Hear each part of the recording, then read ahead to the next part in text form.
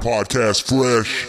All right, what's up, everybody? Welcome back to the Podcast Fresh Cafe, where we talk about wrestling, video games, movies, and anything pop culture. I am your host, Ryan Mello, a.k.a. Acapello, a.k.a. Pac-Man, a.k.a. whatever else Chris wants to call me, because apparently I have too many names. And yes, the man in question. Let me introduce my co-host, my partner in crime, Chris Torres. What's up, my brother? Hey, man, I'm good. Doing good? Happy to be here. Happy to be here as always. Happy to be here. Oh, sweet. Okay, we got a great show for you guys. This is Podcast Fresh Cafe, tape number 2. We're going to talk about the usual, the wrestling, the video games, and maybe a possible story time with Chris. Who knows if we're good enough. Chris, how's your week been, man? Pretty good. Things are slowing down at work. You know, I work in construction, so things are slowing down a little bit, but, just still keeping busy with everything going on with the podcast. And, spending a lot of time at the park. I'm there pretty much every other day. I go to the park, you spend a couple hours with the dogs. Other than that, man, not really much else to do. I mean, with respect to COVID, so it's not that I'm afraid to go anywhere, but there's really nothing to do. Even if you go to the movie theater, it's the same 2 or 3 movies. Even if you want to go to just Starbucks and sit there on your laptop for a bit, it's all off a little bit, and you're seeing some businesses really respect the COVID rules and other businesses not so much. So you kind of have to be a buyer beware. So I don't know. For me, one of the easy ways to figure that out is, if you have a restaurant that you know of and it's probably failed in the past for health violations and things like that, that's probably a restaurant to avoid. You know what I mean? But other than that, man, just chilling, sitting at home, becoming a bit of a homebody, a bit of a hermit as the weather gets a little bit colder. So not too much else, just having a little bit of a fall. I don't even know why you call it a staycation, but something or other. I've just been spending a lot of time at home. Yeah. You, man, how about you? Yeah, no, this is a forced staycation. There's just nothing to do. I mean, I've always been a homebody, so it doesn't, honestly, I don't know how people will react to this, but it just, this pandemic barely has affected me because, I mean, I don't know. I love being home and like, I get lost in all my interests and I could find a million things to do at home. Was never much of a going out kind of person, but there was 1 or 2 places I'd go to and I can't, do the same thing anymore. So that sucks. So yeah, in a way, I mean, it affects everybody. This pandemic needs to go. But my week, man, like just been preparing for this new house, just been going there, making some visits, measuring some walls, seeing what kind of furniture I could buy for this house, how much of a struggle it'll be to move in. I do got some renovations coming up tomorrow as we speak. We're recording this on a Thursday, October 8th, I think. October 8th. And, so the 9th and the 10th, I'm definitely going to get to work on my new house. Really excited about it, even though, it is work, but it's mine. So, can't complain. My week has been that. It's just been really busy with this new house. Of course, the podcast, I recently just got back on duty with the podcast. Little tidbit. Chris has been helming this whole thing for a while because I've been super, super busy besides my appearances on the actual show. So yeah, I'm sorry, Chris, but I'm back. So we're going to do this cafe tape number 2. It's going to be awesome. Let's talk about some wrestling. Come on.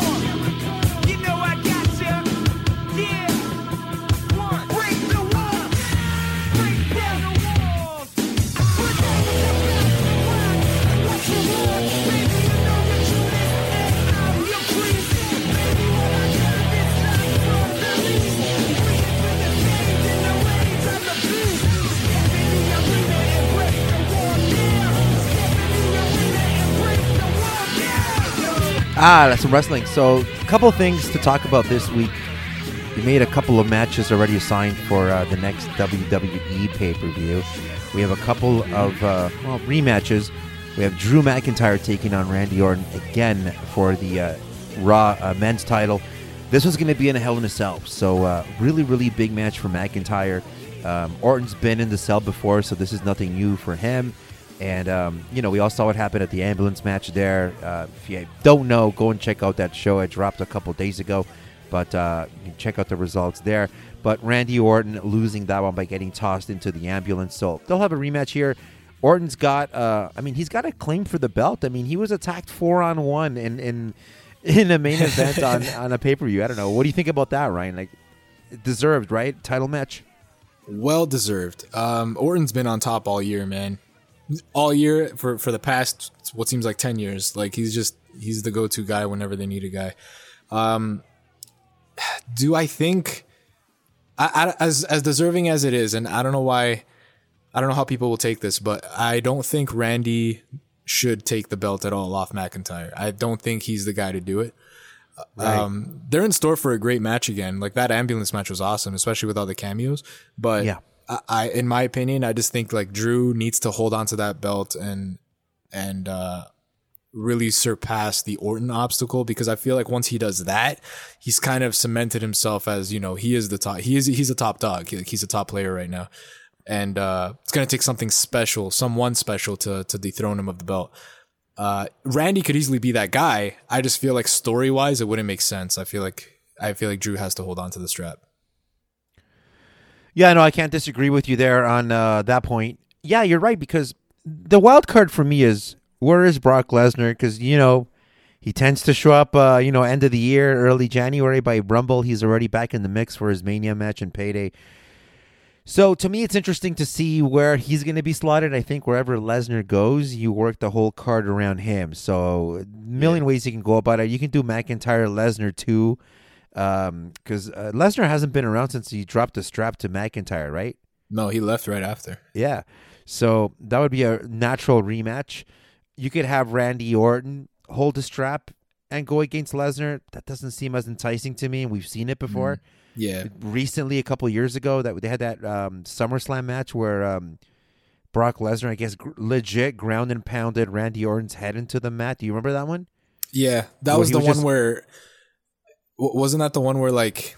The most memorable thing of that was when Randy RKO'd him out of nowhere on Raw. Right. Yeah, like, I think that was actually... Yeah, I think it was that during feud. The build-up? Right, yeah. It was badass as hell. And during that match, I guess, obviously they did it cooperatively, but Lesnar opened them up for real with elbows. That was insane. Right, yeah, I remember. But so I don't know, I think a lot of it revolves around where Lesnar ends up, but no wrong answers here. So you got McIntyre, Orton. I would say keep the strap on McIntyre, but if Randy Orton wins it, at the very least, it does make things a little bit interesting, right? Yeah, whoever wins it's bound to get interesting just because you don't really know what's next. Yeah. I'm assuming if Orton wins, though, Drew would get another rematch. But at the same time, it's like, do we really want to see Orton Drew 3? I don't know. Right. Well, that's the thing, right? Yeah, they don't want to overflood us with that kind of stuff. I personally hate feuds that last more than 2 matches, but... Right. Yeah, so that match is coming up. And then also announced on the card official, we have Uso Reigns 2. So they're going to go at it again. And those two will be, let me just double check here, if that will be in a cell. Because I didn't watch SmackDown last week. But yeah, it'll be in a cell. So there you go. You got your 2 cell matches. So that's a big task for Uso, man. Damn, he's getting thrown into the wolves. Yeah. Holy no, I'm sorry. crap. It's not a Hell in a Cell match. I'm sorry. It's not. Okay. It's not. It's just So that that's Hell in a good. Cell. Yeah. Reigns offered Uso another shot at the belt. Yeah. And after being embarrassed at Clash of the Champions when Uso refused to acknowledge him as tribal chief, a match Reigns won when Jay's brother Jimmy threw in a towel. Reigns did warn, however, that the match would come with higher stakes than any match that has ever had in WWE history. The only clip I saw of this from SmackDown, did you watch when Roman Reigns gave him a kiss and a hug? Yeah, I saw the whole show. That was crazy. Dude, it's like Roman, it's like he's awesome. he's like unstable now. Like they're building him up to be this crazy dude. It's awesome. Yeah. He's tremendous. Yeah. So you have Roman Reigns, Jey Uso 2. I don't know. I'm not that excited about this one. I'm not saying it's going to be a bad match. I think the match they had at Clash of Champions was really good, but the way the story ended, he already beat him down within an inch of his life, and he didn't give up. The towel was thrown in, but for all intents and purposes, why are we here? You know what I mean? Yeah, I don't disagree. Like, I feel like the first the first match at Clash of Champions should have just been a one and done kind of thing. I mean, they Right. could have progressed with the story somehow, but they didn't have to have another match. Like, what's the point? He's just gonna floor with him. He's gonna wipe the floor with him again. However, I've heard, excuse me, I've heard The Rock is in talks to show up at some point and be added to this storyline. Maybe this is why. Maybe they're doing a thing where Roman just completely kills Uso again and The Rock shows up to stop him and be like, yo, what the hell are you doing kind of thing. But Yeah. and then they build up to a match at like Mania or something. But it's like, it's also a long shot to think that way. So let's just say I never said that. The Rock isn't in talks to come. I mean, what do we get from this match? We just get another, mop the floor moment with Jey Uso. But Yeah. I also heard, like, on the other side, there's a Samoan stable in the works. So it's like, there's a lot that could happen. I just feel like whatever happens at this Hell in a Cell pay-per-view with Roman and Jey, it's got to bring a twist that's going to keep the audience captivated. Because if they're just going to redo the same thing, like, okay, they did a great job of it the first time, but it's like, okay, this is just, we're seeing it again in a different day. So they gotta do something different. They gotta introduce a really interesting new element to the atmosphere of their world, because if they're just gonna redo the same thing, like, they're gonna lose me. Not just me, like, just, the audience in general. Yeah, well, they're doing a really lately they've been doing a better job. I got to say that. I was about to bury them, but the truth is WWE's been doing a really better job lately. I don't want to go too crazy with credit, because every time I feel like we're going in the right direction, they'll do something really dumb. Oh yeah, 100%. Like put the world title on Baron Corbin or something. Like they'll do something like that. Yeah. It's funny because last week I was on an Instagram page and somebody had said book the Roman Reigns angle from here to Mania. And I love those ones because it's like, I love getting my creative juices flowing. So here's how I would write it if I was a WWE writer writing this story from here to Mania. It won't take long, but it's a little paragraph here.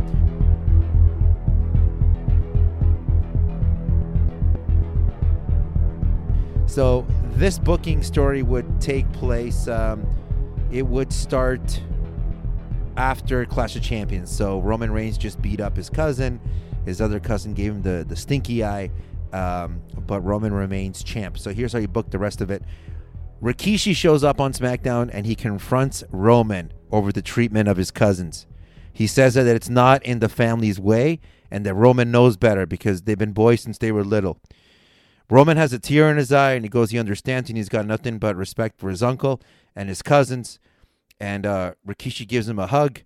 And, of course, as soon as he's done this, Roman assaults him from behind, right? Or maybe just shoves him into a wall. You can't get too physical with Rikishi, right? He's older at this point. But maybe if he's wearing like a jacket or something, you grab him by the neck of the jacket and pin them against the wall, and you tell him, you're part of my family. I am not a part of yours, right? Something like that. And this pisses off the Usos, and we advertise that the Usos are going to come the next week to respond to Roman, right? Both of them. So what would you see here? So Roman seems to understand. He assaults his uncle, and then for the next 2 weeks, the Usos together attack Roman every chance they get, coming out from the side, coming out from the crowd, just beating on Roman. This allows Roman to at least keep the title once. There will be at least a title match from here to that pay-per-view where it's messed up by the Usos, so it's a DQ.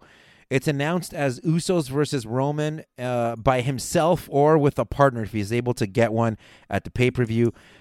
Roman spends the whole SmackDown episode walking backstage with Paul Heyman. Paul Heyman says he's got a couple of guys that he knows that might be able to team with him. Anyway, it ends up being that nobody on SmackDown wants to team with him because they don't like his attitude, right? So Roman says, you know what, to hell with it. I'll show up on Sunday by myself and I'll take care of this. So you show up at Hell in a Cell and the Usos come out first. Then Roman comes out. The bell rings, actually, and begins as a handicap match. And you have the Usos double teaming, flying around, hitting Roman with everything. And who should come down the aisle but Samoa Joe, right? So Joe comes down to the ring. Maybe he can even get up from the commentary. Who knows? I always love those commentary surprises, right? But he can get up from the desk, take off his suit and get into the ring. And it's that old, oh my God, whose side is he on kind of thing, right? And he turns around, and it looks like he's going to join the Usos in beating up Roman, but he actually starts attacking the Usos. And he turns the tables, spear, Coquina clutch, and it's over. The winners are Samoa Joe and Roman Reigns there. So you continue on with this entire Samoan story. Paul Heyman announces that Joe is back, and he's signed with SmackDown since he was a free agent. He's now Roman's personal bodyguard. So we have just a really dark and subdued Joe here in a suit following Heyman and Roman around. Heading towards the Rumble, Samoa Joe throws his name in the hat. He's going to be in the match. Roman's happy, and so is Heyman, because he's excited at the prospect of ruling both SmackDown and Raw by having both world titles, right? Even if it means he's going to have to move some pieces around. So then we go to the Royal Rumble in January of next year. The Rock is there just backstage. He's just there to maybe cut a couple promos and introduce everybody to everything. During one of the backstage segments, he crisscrosses with Roman Reigns backstage. And this is the first time that we see Roman and The Rock together on camera. Rock says, Roman says to him, "Whoa, you've changed since the last time I seen you." And Rock just looks at him, and he looks over Roman's shoulder, and he looks right at Paul Heyman's eyes, and he looks back at Roman and he goes, "Yeah, so have you." And Rock just kind of leaves him at that, right? So he leaves him. Right. Roman does that good stank face, like, fuck this guy, right? So whatever, him and Paul Heyman leave. And then where are we here? Rock tells him a lot has changed. Yep, he snubs him. At the Rumble match, Joe is in the final four, so you can have four guys in there. It's usually like Dolph Ziggler, Joe, there's always Ziggler in there. He always comes in at number 32, right? But yeah. So Joe's in the match, and he's really in control. Paul Heyman's been helping out a little bit by tripping guys and helping to eliminate some people. Number 30 hits, and it's Brock Lesnar. His music hits. Everybody goes crazy. Paul Heyman is white as a ghost. He can't believe it, right? So he comes down. Lesnar comes in, just a train on fire. He's a complete babyface, clotheslining everybody over the ropes. He grabs Joe, tosses him out, and he wins the championship. The next night on Raw, Lesnar decides that he's going to go for the Roman Reigns SmackDown title. With not a ref in WWE that wants to get in there with Lesnar and Roman, it is announced that The Rock will referee Roman versus Lesnar for the SmackDown title at WrestleMania. Roman wins, screaming at The Rock to count to 3. Rock hesitates, but he does. Rock counts to 3. Rock gives him the belt afterwards, and as Roman shakes his hand, Rock turns around and he gets speared out of his boots. You can then do Roman versus Rock at SummerSlam in Miami, if we're still doing that. And you can call it The Rock's final match in his hometown of Miami, and Roman wins that one. Or you can have The Rock go over. It just really depends. But that's how I would book that entire angle from here to Mania. WWE's not even going to come within 20% of everything I just said. But, it's good to dream sometimes. That's incredible. Yeah. I've always praised you for your ability to write wrestling storylines, and that was pretty fucking good. Like, you'd buy that pay-per-view, right? You'd be like, damn, I don't know who I want to win. Fuck, I'd buy it twice. Oh, but man. that'd be fantastic. But I'm sorry to break it to you, Chris, but we watch something called WWE, and they just don't think that's cool. Yeah, we live in reality. We live in reality. We live in Vince's reality, where the 74-year-old guy is trying to tell you what's cool and what's not cool. That's right. What else we got? We got Cody Rhodes recaptured the TNT title. I have not seen this match in full. I've seen some clips. My question to you, did you watch the promo that he cut after he won the belt back? Oh, man, it was so emotional. Dude, I had tears in my eyes. Me too. I was like, damn, he freaking, like the way he was yelling it and just, you look into his eyes and he's got blood on like his nose here, but like, it was just, you really felt what the hell he was saying, man. And like, I didn't even know Cody had that in him. I'm not too familiar with him, to be honest with you. But from what I do know of him, I know the guy's a good wrestler, but like, damn, I did not know he had a promo like that in him. And that just made me, my jaw dropped. It was great. It's funny because he's probably had that promo ability in him his whole life, being the son of Dusty Rhodes, right? But he was never given that kind of opportunity in WWE. He had a couple pushes here and there, but it was usually the 2 or 3 week build, and that's it, right? He went through so many different gimmick changes in WWE. But now to see him here, don't get me wrong, I had question marks on Cody when I'm like, okay, we're supposed to take him serious as a single star, but he's more than filled those boots, man. He was awesome. Oh, so yeah. he won the belt. So this here is from the website eWrestling News, right? So it says here, Cody wins the TNT Championship on this week's AEW Dynamite. So Cody Rhodes had actually lost the belt several weeks ago. So Cody came back here with his new hair. He dyed it black, and he gained repossession of the AEW TNT Championship, defeating Brody Lee in a dog collar match. Cody first lost the title to Lee back in August. So that was a good reign, but it's mostly the promo afterward that everybody's talking about. Cody kind of got on the microphone and with tears in his eyes, basically, he went from babyface to babyface. It was weird seeing like a face go face. So basically, what he said was, he might have dyed his hair, but don't listen to the rumors that he's turning to the dark or anything like that. He'll never leave his fans, and he'll be with them until the end. So. What a freaking babyface promo, man. Yeah, no kidding. That's comparable to like Cena, man. Right. Like that is just he's a babyface for life. Yeah. I mean, but you know what? If he's going to stay in AEW, which he is, he's like, what is he, co-founder? I forget. Yeah, he's one of the founders there. He's one of the guys. Yeah, he's one of the yeah, he's not he'll it's owned by definitely Tony Khan, but yeah, Cody's one of the guys in there. Yeah, Tony Khan's the driving money-making force. But what's it called? If he ever wants to go completely heel, like what better way? Because he's establishing that he'll never do that. But like the minute he does, it's like, what? Yeah. And that's why AEW is so freaking brilliant, man. Like I've really caught up on it. I've watched a ton of it by now, and it's like, fuck, there's just so much more there that I can get with rather than the WWE stuff. For example, like slight tangent. Did you see the Retribution shit, how that played out? The guys in the hoodies?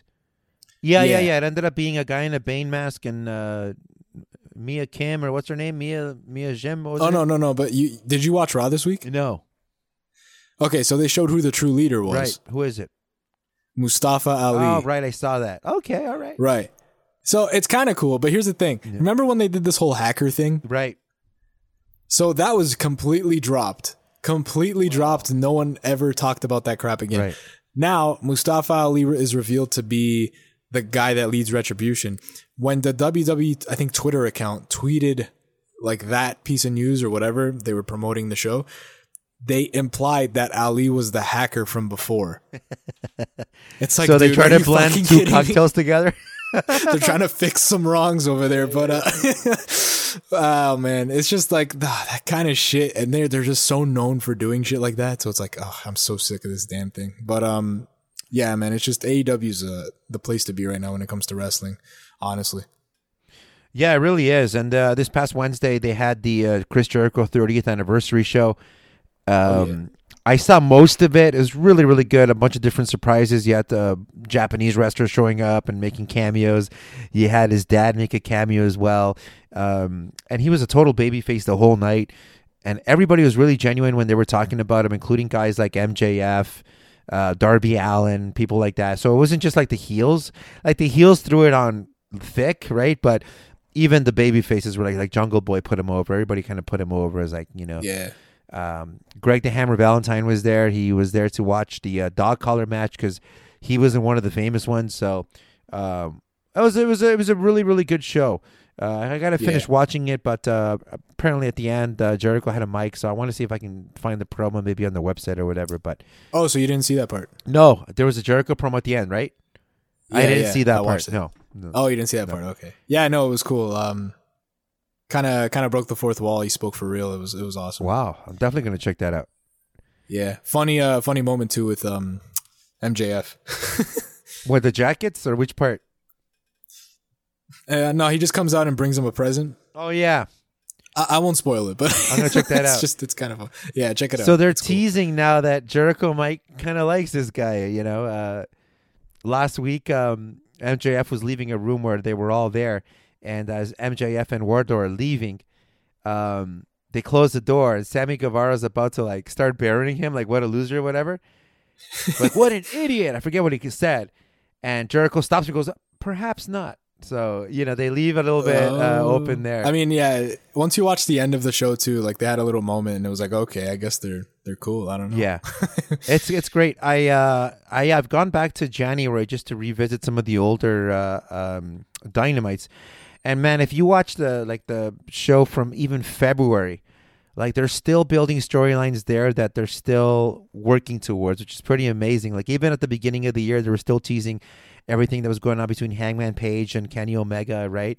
And now those two might be wrestling at some point soon. So, and granted, a lot of this, COVID changed things because they were going to go to that Hangman heel turn originally fairly quickly, and then COVID happened and a bunch of other things happened. They slowed everything down. So now the roles are reversed. And it looks like it's going to be Hangman going heel, taking on a babyface a heel Omega, which is the surprise, going after a babyface Hangman Page. So Hangman Page, even though he is a babyface, if you watch AEW BTE being the Elite, you can see that Hangman has actually done nice things to try to get back into contact with Kenny Omega and the boys and things like that. So he really is kind of a babyface here when you see him trying to send them cakes and send them all these good things for them to enjoy. And it always seems to go wrong, right? But I don't know. At least there's some kind of payoff to all these little things. You can follow the little storylines on BTE, and as ridiculous as they are, they stay on BTE. And then the stuff you watch on TV usually stays on TV. But if you watch both, you will pick up on the little digs, the little Easter eggs that they throw in there, right? Right. Really cool. So, yeah. This week they paid off. Did you watch last week's BTE? I didn't know. I'm really behind on them. So there's a running gag where Colt Cabana is just walking backstage with his face all taped up and he's looking for a doctor. So this last week he actually found a doctor and the doctor fixed his face and everything. And so after he removes all the bandages, he now looks like Tozawa, which is Kenny Omega's best friend.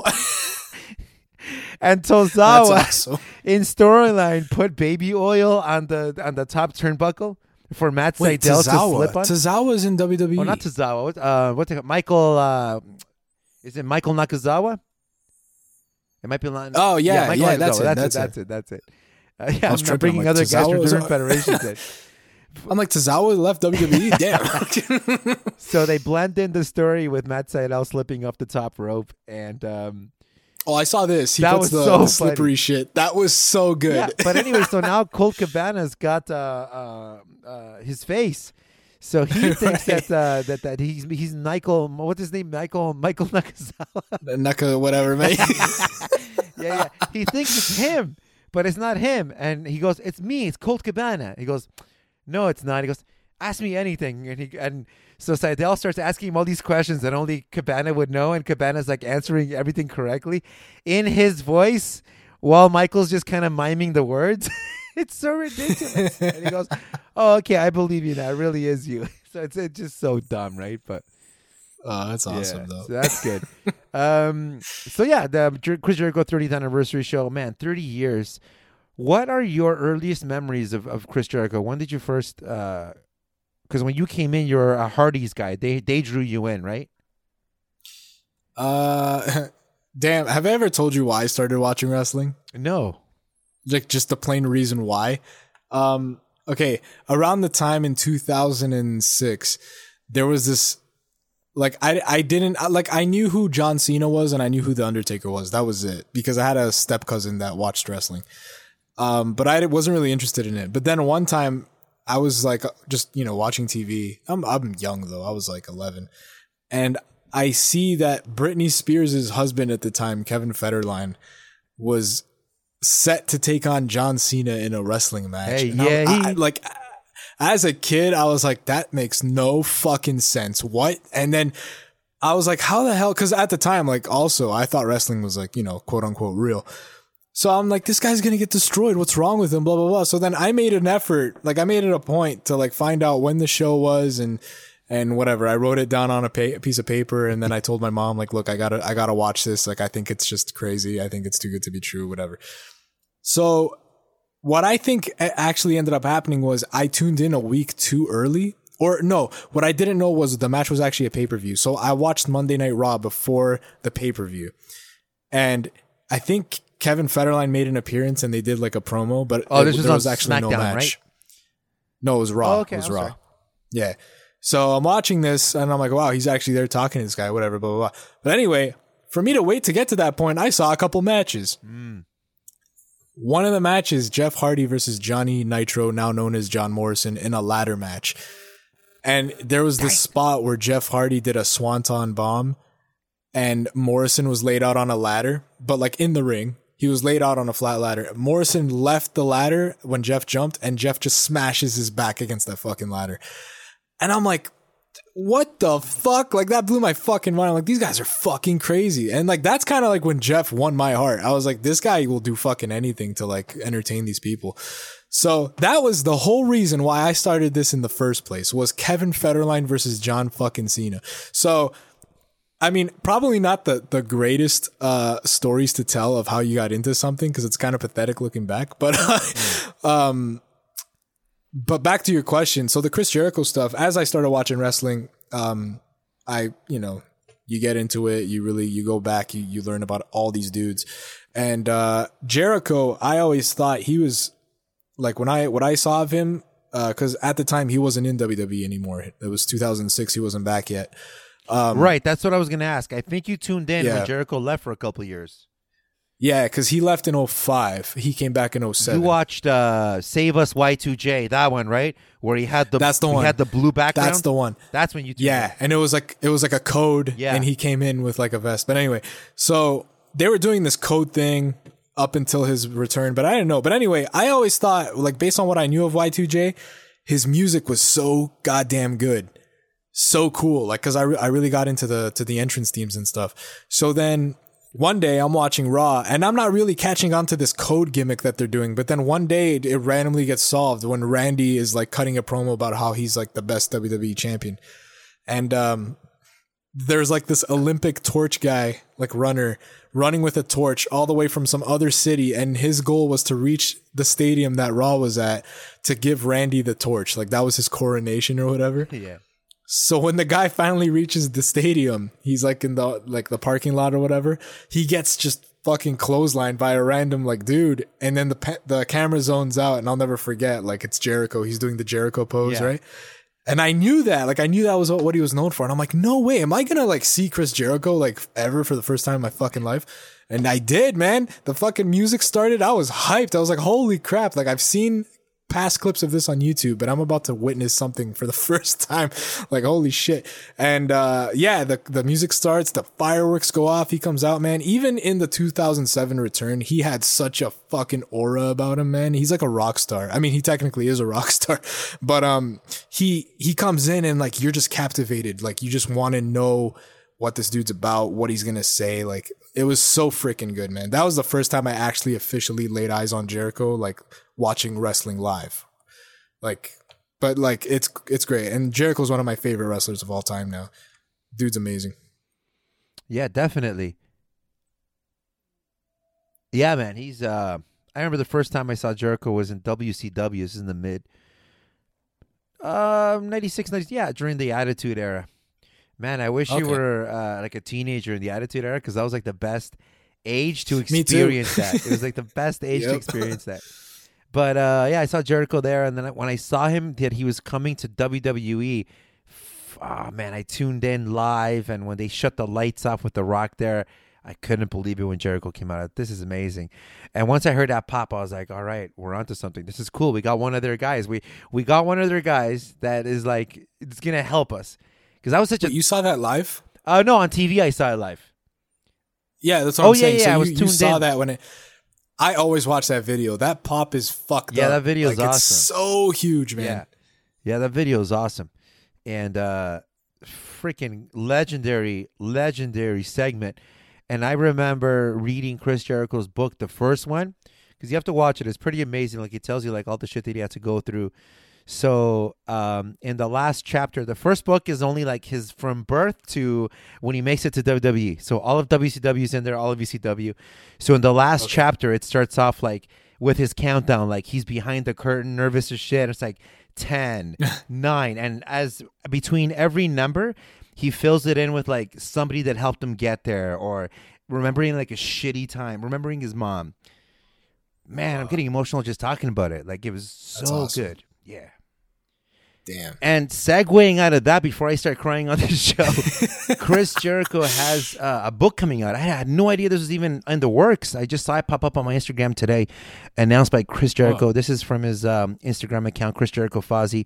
He says, stoked to announce that my new book, The Complete List of Jericho, is now available for pre-order at Jericho30.com. Everyone's having an anniversary. Everybody wants to take my money away this year.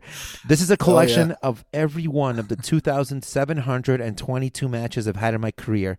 In paragraphs he wrote, yes, I've written down every one of them over the last 30 years. So if you're a nerd that likes to look at that kind of stuff, that's perfect. Also, over 100 rare photographs from my personal collection, top 10 lists, infographics, and more. It almost sounds like it's going to be like a coffee book kind of thing, but we'll see. And if you pre-order now, you'll get a discount. Okay, discounted price, yada yada. Receive a free exclusive podcast. All right. Don't miss out on this once-in-a-lifetime documentation of a career that will probably never be duplicated again. I'm definitely marking out and gonna pick that up for sure. Hopefully the shipping's not too crazy. We live in Canada, which we get murdered here with the shipping charges. Oh God. I don't know, but the shipping costs more than the product sometimes. Yeah, it's insane. Yeah. Like, as a general rule, if you're going to buy one T-shirt, it's usually not worth it. You might as well just buy 2 or 3, you know? Right. Yeah. But anyway, so that's an interesting thing. I might pick up the book. We'll see. If it's like $100, well, let's not get crazy. Man. A hardcover coffee book is $40-$50 right around there, but we'll see. Right. I mean, you have the other Jericho books, don't you? I got the first 2, but I've only read the first 1. Right, okay. So, yeah, but that's a great book. The first Jericho book is awesome. That whole countdown at the end, I was like, this bastard. Like, it's like crying while flipping through the pages. It's a great story, man. It's a freaking great story. Because you think, like, guys like that, they had no right to make it. When stars look like Hulk Hogan, when stars look like, you know, Macho Man, Lex Luger, these gigantic guys, Kevin Nash, Scott Hall, whomever, and you're a small guy coming up, I mean, you saw what WCW was. Like, you're allowed to be a small guy, but you're just going to be opening the card, and that's it. So, yeah, that's pretty cool. Kudos to Jericho there on his 30. Anything to add to that, Ryan? No, just praise be to Jericho, man. The guy's a legend. Yes, sir. So that's it for the Wrestle Talk this week. Me and Pacheco, Ryan Mello, we will get together at some point in the next couple of weeks to we'll do a preview show for Hell in a Cell. How's that sound, Ryan? Oh, sounds amazing. You down for that? All right. I'm down. Maybe I'll do better than Clash of Champions. You were doing okay at the beginning. You were like 4-0, but you took 2 ballsy guesses at title changes. I think I just I needed, like, I knew it probably wasn't going to happen. I'm like, man, come on. Like, maybe I could will this into existence. Yeah. You know? That's okay, though, because you know what? You get points for, you can't always go with, well, my heart says this, my mind says that. Yeah. Sometimes you do have to go for what you think is going to happen. I predicted Randy Orton would win the title. He didn't. Now, do I double down and now choose Orton again? Or, you know what I mean? So, it sucks. That'll be interesting. Yeah, but that keeps it fun. But anyway, I'm done yapping about wrestling.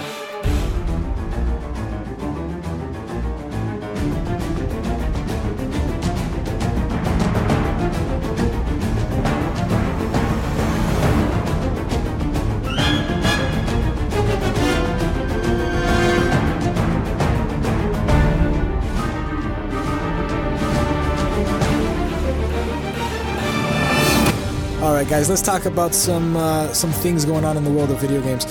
So first things first, that happened, I think this is the earliest thing that happened in the week. So Smash Brothers, I'm a huge player, huge fan of Smash Brothers. I don't think Chris is that much. No, I never, it was one of those games that I never played. Even when I did have a Super Nintendo, I never played the Smash Brothers, and I never... You mean N64? Is that where it debuted? That's where. Oh, okay. Then that's probably a reason why, because I was tuned out by then. I left 64 pretty early. Oh, damn. Yeah. There you go. But anyway, yeah, no, I'm pretty. It's one of my favorite franchises. But anyway, earlier this week, Sakurai he unveiled his new character that's coming to the game after like a pretty long hiatus of like just no news about the game, and we still had 5 more characters to be announced. So it turns out to be Steve from Minecraft. Now, I'm not a Minecraft player. I don't, I respect it a lot. I think it's good for kids. It could really like unlock some potential like creativity that, you know, other things may not. Chris, I know your nephews, man, they're deep into Minecraft. They're going to pop like we just announced, Rock Hogan at the Skydome. It's going to be crazy. Yeah, they're going to lose. They're going to flip their lids. They're going to flip their lids at that news. And I'm happy for them. That's great. Quick question for you. How many characters are in that game now? Oh, man. More than 100? I think it's... No. Okay. I think it's in the 70s, which is still retarded. Right. That's crazy. Maybe 80s. I'm not sure, to be honest. But yeah, no, I personally, I wouldn't have picked this character to be in the game, but I'm happy for the people that, you know, get this because he was rumored for a while. And apparently talks with him being in the game started 5 years ago. So that is pretty intense. That was before the game even released. But anyway, so everyone really excited, just, you know, going off about it on social media, if they liked it, if they didn't like it, who they would have had, who they wouldn't have had. But anyway, Twitter crashed because of this. Like everyone was just so gung-ho about Minecraft Steve that like Twitter just stopped working for a bit during the day. Is that the exact cause why? But like nothing's been confirmed, but I think it's like really crazy or not crazy because like realistically Minecraft is the best selling video game in the world. So like I guess talks of Minecraft, Minecraft Steve joining Smash Brothers could break the internet in a way. I just thought it was crazy. I don't remember anything else of this magnitude happening where it like crashes a site. I mean, I'm sure it's happened, but like to my recent knowledge, I don't know. What do you think of that? Isn't that crazy? Well, yeah, it's pretty crazy that it would break the internet. Some industries have most of their universe on Twitter. Does that make sense? Like Twitter exists more in certain industries more than others. Like for example, in pro wrestling, like Twitter's huge. Like there's a huge online community. I mean, as you're watching a pay-per-view, you see these things go viral, and Twitter will tell you this is trending worldwide. Whatever wrestling show, whatever, these things do happen because people want that instant gratification, satisfaction, news, right? Like if I want news on what's happening right now in a match, I can wait for an article to come out, or I can just go on Twitter, punch in WWE Hell in a Cell, and just leave the feed on incoming fresh tweets, and I will get all the new stuff coming in. So I'll know right away, like, oh, okay, Seth Rollins just defeated whomever, you know? Right. So, right. Yeah, I think it's become the way it works now, man. As far as these different characters in the game, you know, I think that's great. I mean, obviously good for Minecraft as well. I mean, they do want that sort of cross-pollination with the rest of the Mario universe by having the Minecraft character in there. It brings in a potential whole host of new people that would try that game and go back vice versa, right? Oh, yeah. Yeah. 100%. Smash Brothers has really become like just a celebration of video games in general. There's like so many franchises represented in this game. It's actually ridiculous. And if you told me 20 years ago that this would happen one day, I would have just flipped my lid and called you nuts. Like if you told me there's a game where Pac-Man could face Snake versus Cloud versus Mario versus Minecraft Steve, like, you know, like that's just insane to me. But this is like the reality we're living, and like, dude, it's awesome. Like it really is one of those pipe dreams that came true. Yeah. Right. And there's always rumors about different characters coming in, so that's always fun. Right, yeah. The speculation is half of it. It's like you really want to like just get into the nitty-gritty of who might be in there and stuff. Yeah. The big rumor was Crash Bandicoot, and that was like something I was actually hoping for because that would have been just fantastic. Like a PlayStation mascot, essentially a PlayStation mascot, at least back in the day. Yeah. Just being represented in this game would have been just nuts. Microsoft technically owns Minecraft, so they have their representation in the game twice now because they also own Banjo-Kazooie. So Banjo's in there, right? Banjo's in there. He was one of the extra characters also, which I think to this day that was the pop for me. Right. Like when that got announced, I was like, wow, that is insane. Things have come full circle. Banjo should have never been acquired by Microsoft, but anyway. Did you hear who else is rumored to be coming into Smash Brothers? Besides Crash? Besides Crash. Well, I'll give you a clue. Ryu Hayabusa from Ninja Gaiden is one of the rumored characters. They don't know yet. So when you told me about this news, obviously I did my research just a little bit here. But it says, following the announcement of Steve in Minecraft, Vergaben has mentioned that another company has been talking with Nintendo specifically on this subject. That company is supposedly Koei Tecmo. So, man, they're talking to everybody, right? And so here they said, stay tuned. I'll keep looking into it when answering a question about Hayabusa and Smash. But the discussions did happen in regards to Smash. Since Nintendo's so close with them, I'd be surprised if those discussions fell through and didn't result in anything at all. So there you go. There's always rumors about different guys going in there. But that'd be a fun one. You know what I like to see? I would love to see Tomb Raider Lara Croft go in there, but the 1996 polygonal version. Yeah. Oh, my God. That'd be awesome. I mean, even if it's the modern one, just give her the skin of like the polygon one, you know? Right. You could put the modern one in there because they're not as, how do you say it? Not as scantily clad as some of the earlier Lara Crofts. Excuse me.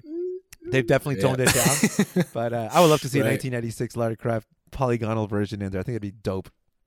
Oh yeah, she's also one of the ones that's like top candidate to be in the game. Like the fans really want. My God, like, it's her, Lara Croft. It's her, Banjo, it's and Metal Gear. Those are the PlayStation guys, you know. Oh that's yeah. Team PlayStation I mean, right there.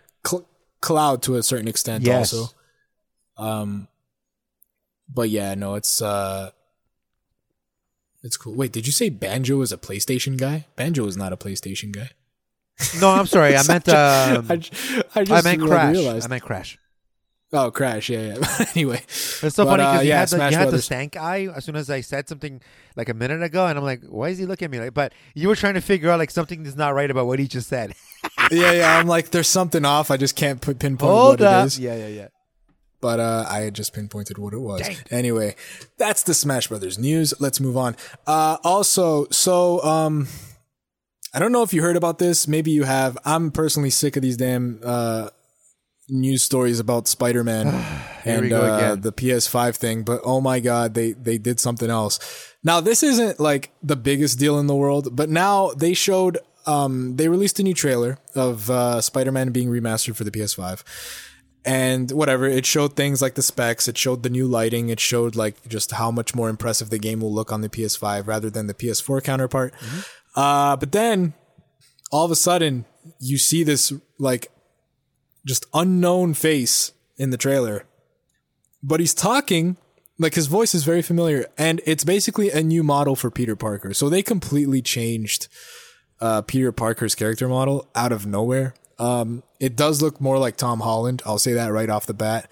He is the current Spider-Man in the MCU, which is just the biggest thing in the world. Right. So it doesn't surprise me that they would, redo this character model to have it resemble more of a Tom Holland lookalike rather than whoever, acted or, did was the inspiration for the first character model. But so personally, what I think about all this, it sucks because that game made me buy a PS4. I didn't have one until this game got announced and that it was going to be PS4 only. Right. So this game is the reason why I own a PS4. I grew really attached to the characters in this game. I thought the story was amazing, and Spider-Man is my favorite superhero of all time. I've always been like a Spider-Man nerd. I have so many things of Spider-Man. So like needless to say, that's my guy. So I grew really attached to this incarnation of Peter Parker. I thought, everything was, just relatable. Like it was just the same Peter, but like older. He was an older Peter Parker. He wasn't like the young portrayal like we see Tom Holland do in the movies. So whatever. Needless to say, I grew fond of this character. And now I watch this trailer and it's just a completely different person, but with the same voice. And it's like, okay, well, this kind of sucks in my book, but I understand. I understand the change. So fine. What I don't understand is why do people have to get so fucking mad that they're sending death threats to like the developers? They're literally getting death threats from the fans. Because of COVID. Because of COVID, everybody's stuck in this kind of cancel culture. They want to yeah. they want to bang down your door. People are bored. I cannot wait for everybody to get the fuck back to work so we can do something better with our time. Fucking get kidding. a fucking life. Oh my god. Get a life. Seriously. Like these fucking games, man, like you're not even qualified to be part of the creation of any of this, and you're gonna like send death threats to people that made this game for you just because the character looks different. Like, look, I just said I'm not too fond of the change, but I can live with it. It's not a terrible change. He still looks, it's a cool model, you know, he still looks good. It looks more realistic, if anything. Like it suits the current, the game. The whole reason that they said, by the way, that this had to happen was just so it fit, the voice actor's, voice better.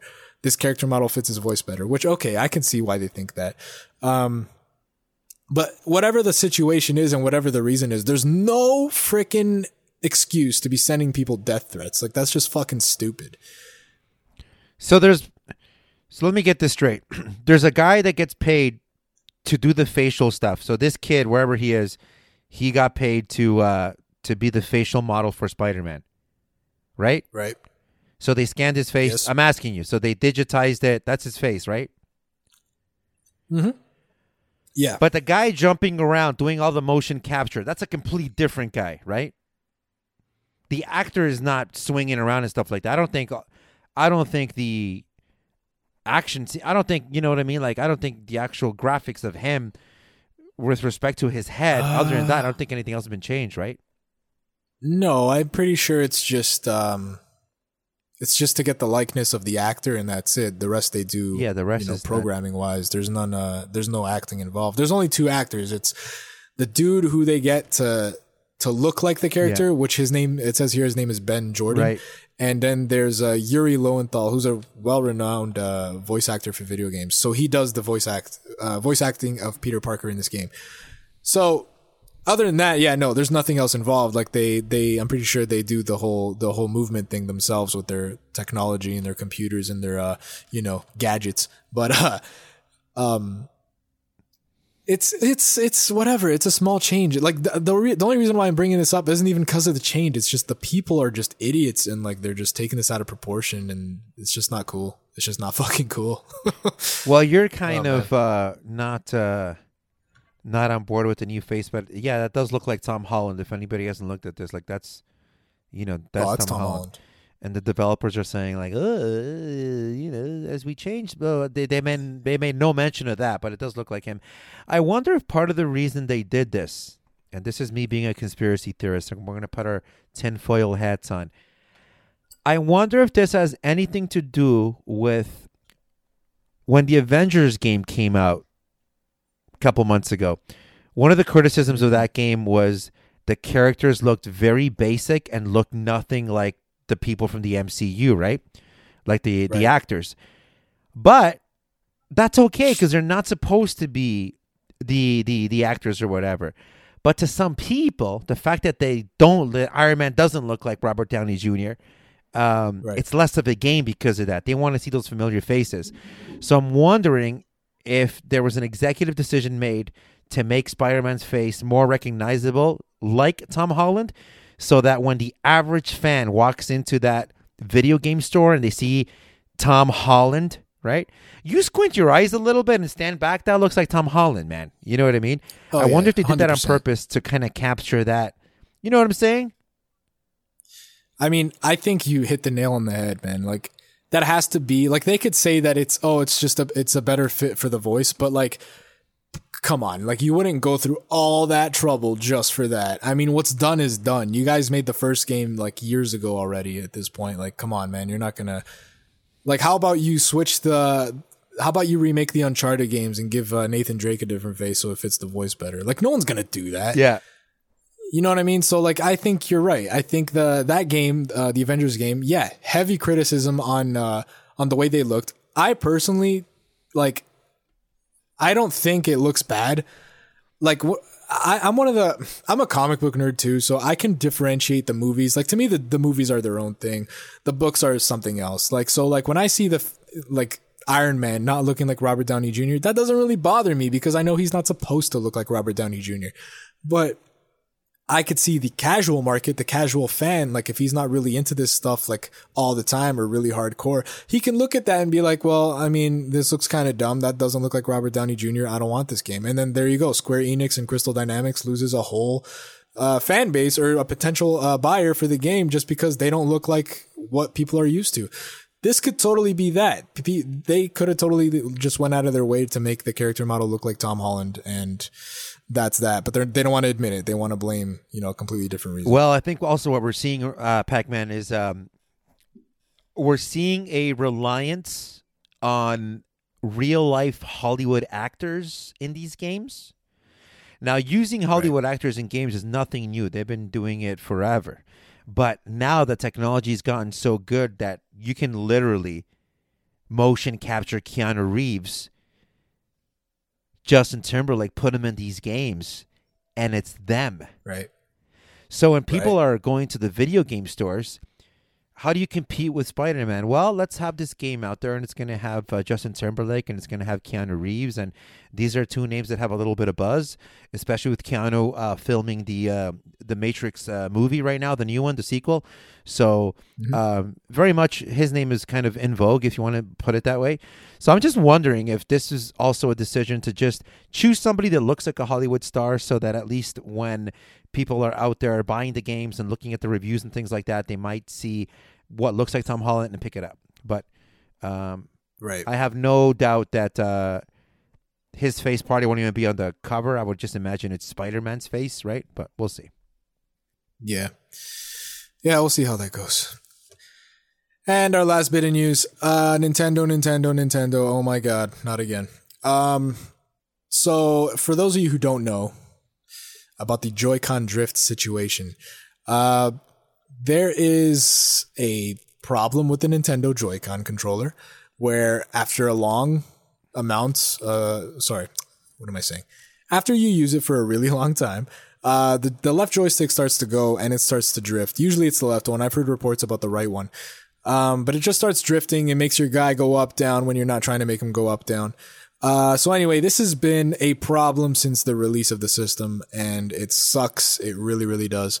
But anyway, a couple of months ago, I'd say, a law firm decided to, take things into their own hands and sue Nintendo for this problem. So now there's an update about this whole thing, and it's just, I don't know, I don't even know what to say to this, but I guess it makes sense if you're the defendant, right? But Nintendo claims that the Joy-Con drift isn't a real problem. It's basically something that doesn't actually affect anybody, and people, this just doesn't exist, and they're just gonna act like it doesn't exist. So yeah, it comes from the law firm CSK&D. They represent plaintiffs in the class action lawsuit against Nintendo. So what they want to do now, because of this, is they want people to make like little videos explaining and showing Joy-Con drift. They want to make a little montage of all the problems that consumers have had, and they just want to make this little video to present to court about how Joy-Con drift is a real thing. Now, I don't really get why they need to go to this extent. I mean, they could literally go to YouTube and just find all kinds of things. All kinds of videos about how, like, the Joy-Con drift is a real thing and how, like, annoying it is and frustrating it is. But this is, like, where they're at now. So I just want to say, like, man, it's like Nintendo's a huge company. Huge. Like, they're worth, like, $65 billion, I think I read. I don't know. I can't even comprehend that number. Joy-Con drift is like fuck alls to them, honestly, if we're being fair. Like, they don't care. The Switch is still selling amazingly, and people are well aware of this problem, or at least most people are. So for them to like have this on their conscience, man, it's like it's not even phasing them, and it's like they have the balls to say it's not even a real problem, which I kind of, it upsets me because I do have a few Joy-Cons that have the same problem. And at the beginning, this is the weirder part, when this started becoming an issue, Nintendo was fixing this for free. Like, you would just send your Joy-Cons in, you would only pay shipping, they would fix it and send you back either fixed or at times like just brand new ones. So, I mean, that clearly states that they acknowledge that it's a problem. But then, I mean, COVID hit, that service shut down, and now they're not doing that anymore. A little bit of time passes by, and now they're saying that it's not a problem. It's not real. So, I mean, it's a pretty shitty thing to say and do, but also, I mean, you're in a class action lawsuit. Like, you're not going to admit to the faults that you're being blamed in. So, like, realistically, anyone would deny anything. But I think it's just crazy that they would word it like this. Like, they're going to come out and say it's not a real problem. It's insane to me. What do you think? I think it is insane. I think Nintendo should have a repair service. Does it COVID or not? You got to protect, your customers. Since I was a kid, ever since I picked up I don't know if it's on the back of the Nintendo, but I know it's on the back of the Nintendo 64. That little picture of Mario with overalls, and he's like fixing something, and it says, have your screwdriver. Yeah, to have your system fixed, you call that number or something like that. And I forget how it worked. Do you know how it worked retrospectively? Like, I think you mailed it in or something, or you brought it somewhere. But I heard on Scoop, maybe 6 months ago, that they remember a story of people having their systems picked up from their house from like a personal Nintendo employee and then taken to their facilities and then brought back completely fixed for them. So I thought that was interesting. I might have that wrong. Cool. I'm not sure if it's the console itself, but I do know Nintendo did something like that. And also, just to bookend what you were saying earlier about the Nintendo is worth $37 billion US. Oh my! Which is about $100 billion in Canada. Hey, careful now! Hey, oh, no, it's about 37 billion. That's about maybe what 50 billion here in Canada, maybe a little bit more. I don't know, but there you go. Yeah. No, it's the problem too. Pack is, it's not like these Joy-Cons are $24.99. They're $100 Canadian, 80 in the States, whatever it is, or 60 in the States, whatever it is. But they're not cheap. Although I didn't know that you can buy a single Joy-Con. I didn't know they sold them that way. You know what? I knew about that, but I've never seen it in real life. Because for anybody listening, my Nintendo Switch recently turned heel. So my Nintendo Switch did this thing where now the left Joy-Con, when I slide it in and it clicks into place, where the little, magnets or whatever, they touch the chips, it will not register. It clicks in. You can hear it go click, but it will not register it as an extra Joy-Con. It still thinks that it's separated from the controller. So what I have to do is now I have this little piece of paper that I used to cover the little pins on the side of the left side, and then I'm able to slide it in and click into place, which is not bad. So I thought, like, okay, this isn't bad at all. Like, it's a little piece of paper, and I've used it so many times that the piece of paper is folded into the actual shape of where the pin's got to go. So now I just keep it. I just slide it right in. The only negative, though, is because I'm blocking the pins, the screen is never charging the con. So the left Joy-Con is always draining faster than the right Joy-Con. But my Joy-Cons rarely go, and I put a lot of hours on it, so hasn't been too bad, but I do have to remember now when I dock it, if I do want to charge the Joy-Con, I just have to slide it out, remove the little piece of paper, slide it back in, and the pins will read it. And leave it. It's so weird. I've done everything that I've been able to find on YouTube. I've recalibrated the controllers.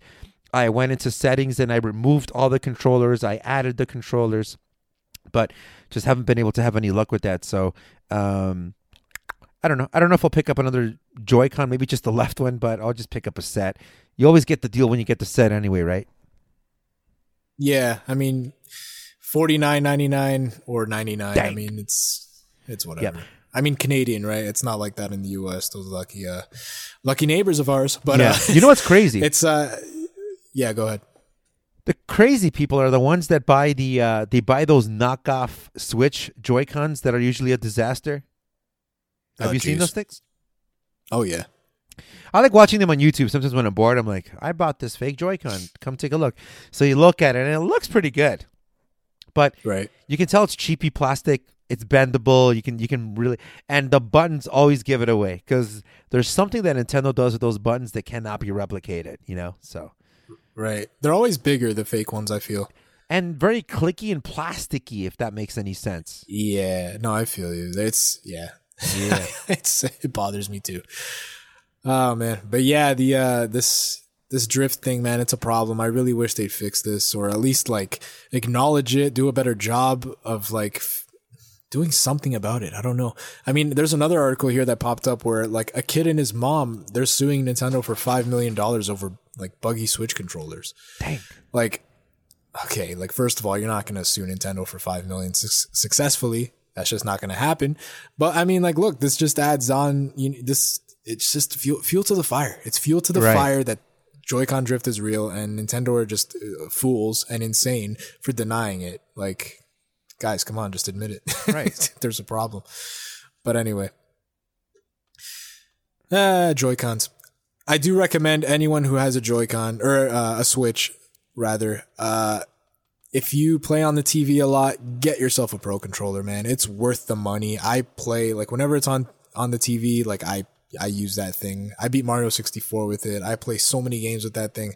It's just, it feels so good. It feels just as good as a PS4 controller to me. Like, it's just comfortable, super comfortable. Way better than the Joy-Cons. But of course, if you're more of a mobile user like my buddy Chris here, you're going to need some Joy-Cons that work. And if you have to resort to paper in the insert holes, God bless you all. Yeah, and it's recycled paper, so anybody out there watching, recycle.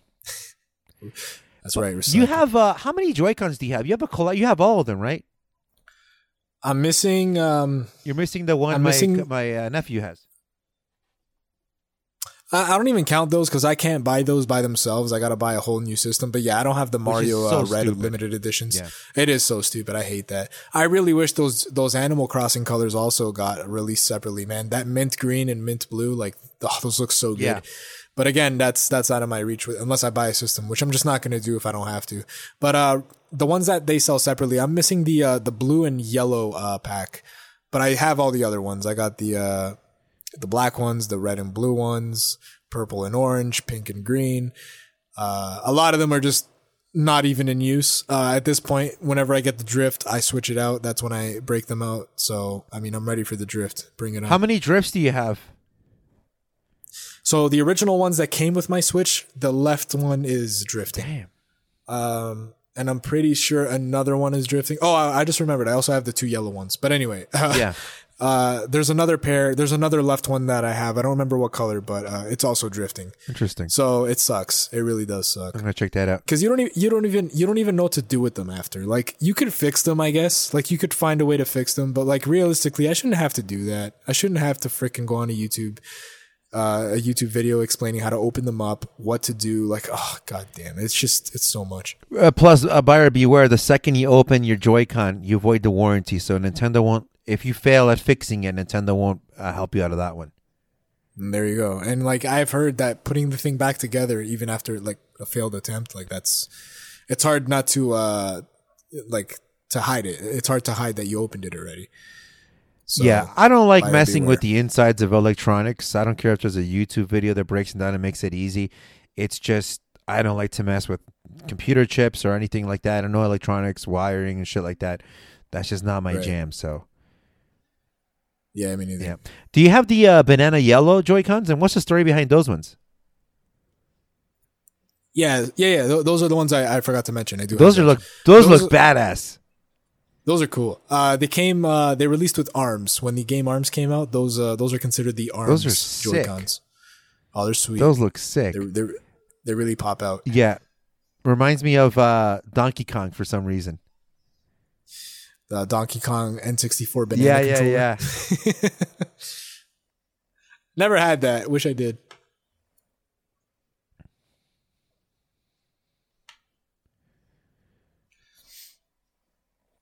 Are you looking them up? No. But I was looking at them. They popped up in this article.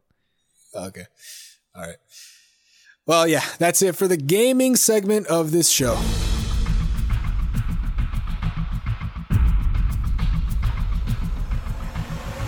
Let's, Chris, let me ask you something. Do we have any stories this week? We have a couple of news stories that I've been working on all day here at the news office. Now, I have a couple of stories here that I'd like to share with everybody. So this first one is very interesting. If you're a fan, are you a fan of Willy Wonka and the Chocolate Factory? Or did that skip your generation? By the time you saw the movie, you're like, this sucks. No, they made me watch it in school. So I saw There it. you go. So this story from There you go. Newser. It says, a bright spot in COVID times, the founder of Jelly Bean Company, Jelly Belly, is launching a nationwide treasure hunt that sounds more like something out of a storybook than real life. David Klein, who no longer owns Jelly Belly, is giving away a Florida candy factory to the lucky winner. Participants will be looking for, yes, golden tickets. Those who find one will win $5,000, and the grand prize winner will get the key to the Candyman kitchen.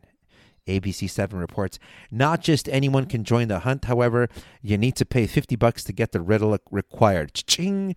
To play, and each state's treasure hunt will cap participation at 1,000 people per press release. So that's cool.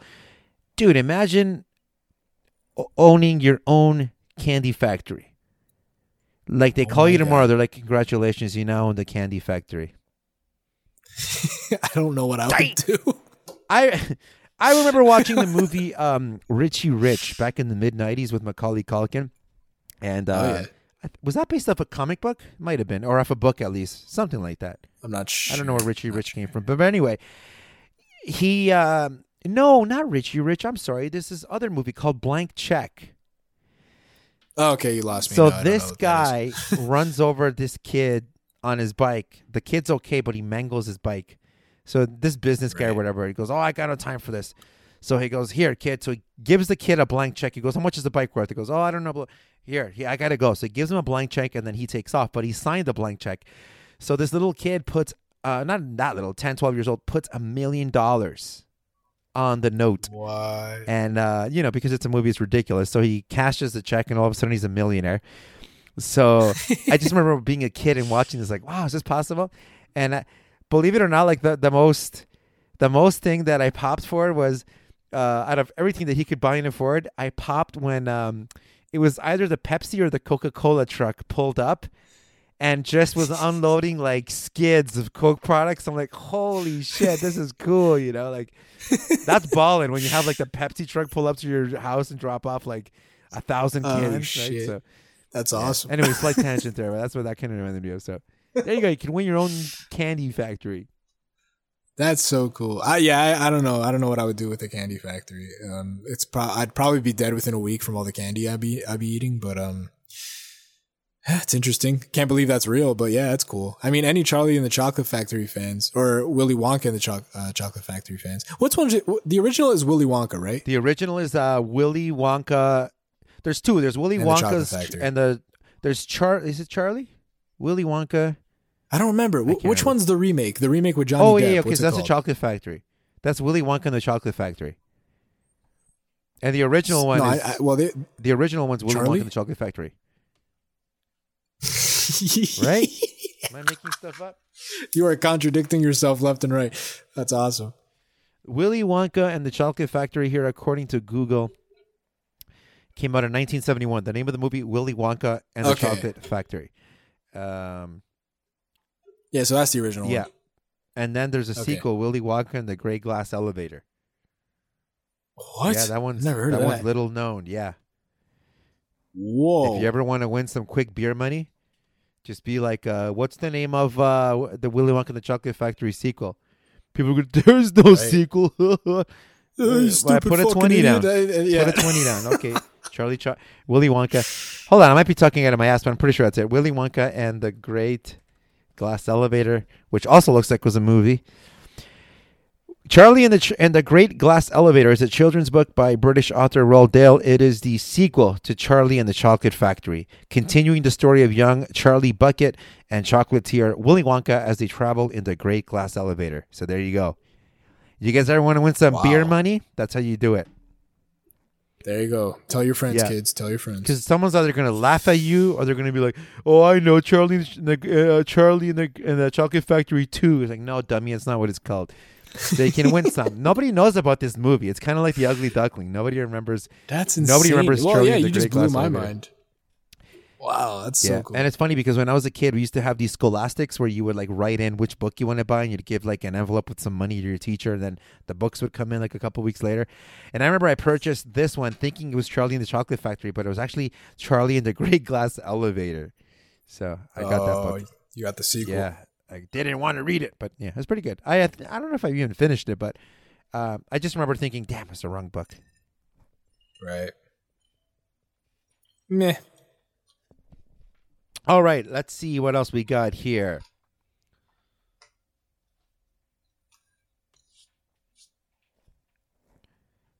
So this one is also from User.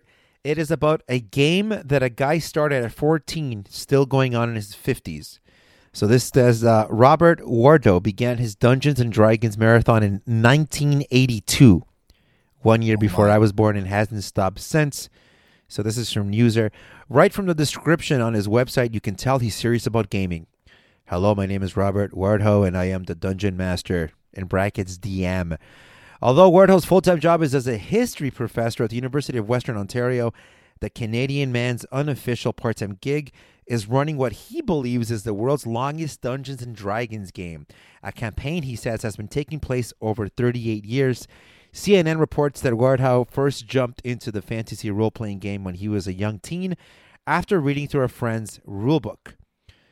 His game started out with just 4 players, but now it's ballooned to nearly 60 players, with some participants even coming to his home, where he houses a collection of 20,000 miniatures from all over Canada. Virtual players can play from as far away as England. He hosts up to 4 sessions a week, which can last from 4 to 5 hours in his basement. What makes his play unique is that he weaves his knowledge of history. I'm just kidding. Last year, he told the London Free Press that they are notoriously bad at staying in touch with each other, and that it addresses that challenge. Ryan's lost. I knew early on that if I was able to create a game that was good enough, my friends would keep coming. So there you go. This guy's been playing a board game since 1982.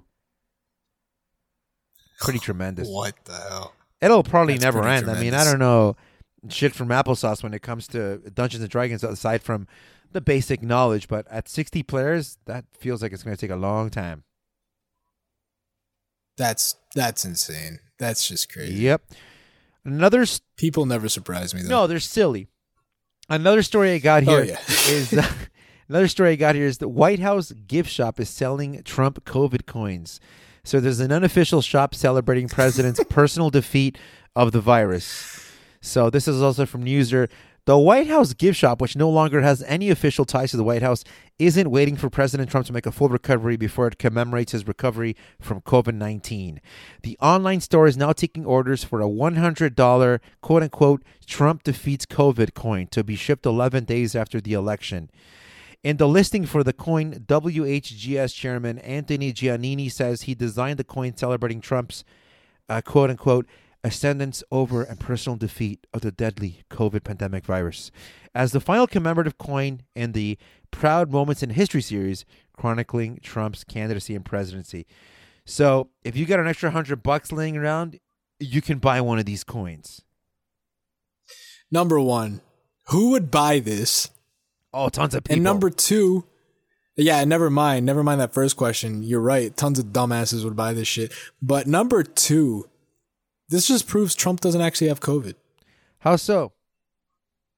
They're already saying he's going to beat it. They already went full out with merch. Right. Yeah. Oh, man. And last story here. Brooklyn Pizzeria will put your 2020 anxiety to rest, all for the price of $1. So check this out. If 2020 has you feeling unhinged and you happen to live in Brooklyn, good news. For $1, you can get some reassurance that everything will be just fine. Mashable reports that the menu of Vinny's Pizzeria now features a positive reinforcement section with this item. Their website reads, for $1, our delivery driver will look you straight in the eyes and tell you that everything's going to be okay and you're doing the best that you can. The pizza shop's Tuesday's Instagram post about its new item has nearly 4,000 likes as of this writing. One commenter asked if they could just order the words without ordering any pizza. Nuts, right? This was Vinny's reply. There's a $15 minimum order, so you have to order 15 comforting sentences. But if you'd like only one, you can order it as a pickup, and we'll tell you how great you are, how great you're doing from our pickup window. That's awesome. Oh my god. So that's Vinny's Pizzeria in Brooklyn. Oh man, I got a craving for pizza now. Dang. Oh, same. Me too, Dang. actually. So there you go. That'll put everybody in a hunger. I don't know what to say about that. Like, that makes me happy, but it also horrifies the shit out of me. You know? Ugh. You just pay. Like, we need to. You just pay $1. Not okay. You just pay $1 for somebody to say you can do it. You know what I mean? Like, yeah. Like, are you kidding me, man? Like, damn. I need to pay Chris. I'm gonna pay you like $2 for you to drive here. Right. Look me in my eyes and say, "It's not my fault." Okay? Yeah. That's it.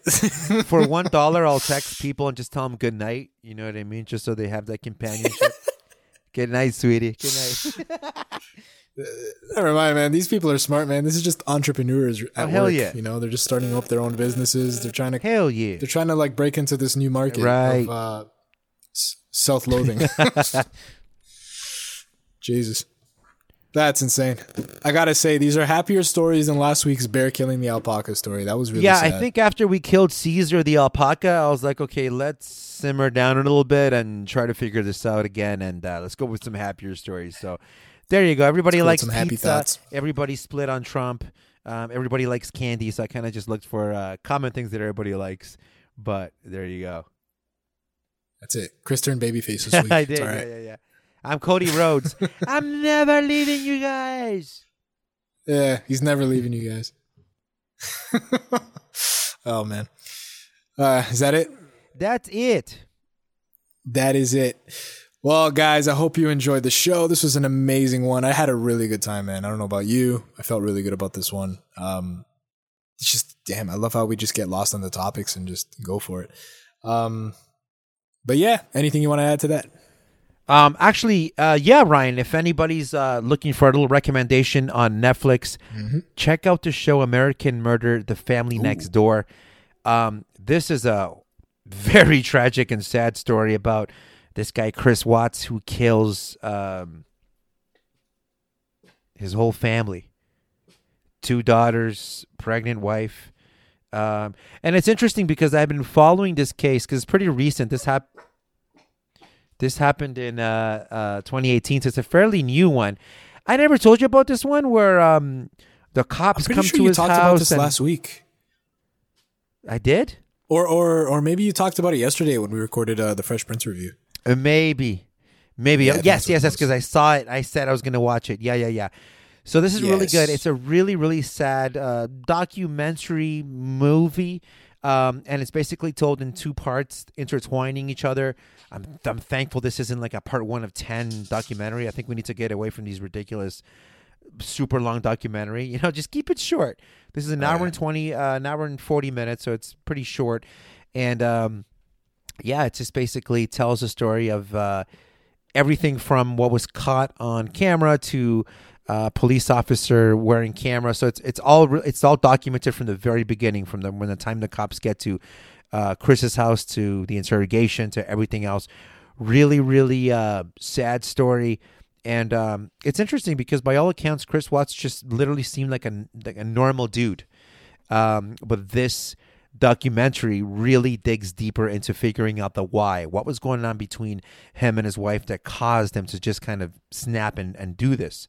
Right. Or did he not snap? Was this premeditated? So really, really good. It tells the story of the family and the kids through the wife's Facebook and social media posts. She was very big into social media, so she was always posting pictures and videos of her kids.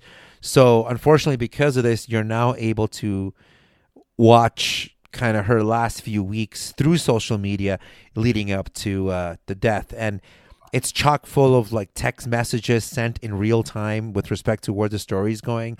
And they show the text messages as they come and go. Really, really good, sad, but very interesting documentary. Really, really good. That's The American Murder, The Family Next Door. It just dropped this week, so check that one out. I thought it was really, really good. Awesome. There you have it. Check it out on Netflix. All right, guys, that's it for the show. As always, you could find us on Instagram at Podcast Fresh, Twitter at Podcast Fresh TO. We have a Facebook page, Podcast Fresh. It's always Podcast Fresh. Of course, we have the regular Fresh Prince reviews coming out weekly, every weekend. This also drops. It'll start dropping weekly. I don't know what days. We haven't really decided that yet, but stay tuned. But yeah, we're going to keep up this momentum. We want to thank everybody that's reached out, everybody that's supported us on social media, people that just, parade us around. Thank you for the downloads. Thank you for the views. We're really happy with how this thing's going.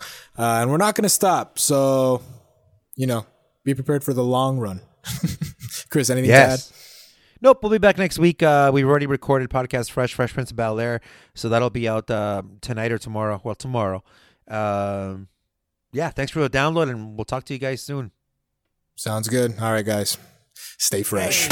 Last few tracks have been A1. Man, don't front, that's just facts. Hey, my drip just been on point. Backward blunt, that's just facts. Man, the cloud just on the run. For the stunt, that's just facts. Celebrating past the run. I'm the one, that shit facts. Last few tracks have been A1. Man, don't front, that's just facts. Hey, my drip just been on point. Backward blunt, that's just facts. Man, the cloud just on the run. For the stunt, that's just facts. Celebrating past the run. I'm the one, that shit facts. Never been the one to boast the shit that I've been through. For those of you who know me, know I do this shit for you. The ones who talking shit just know I'll never fuck with you.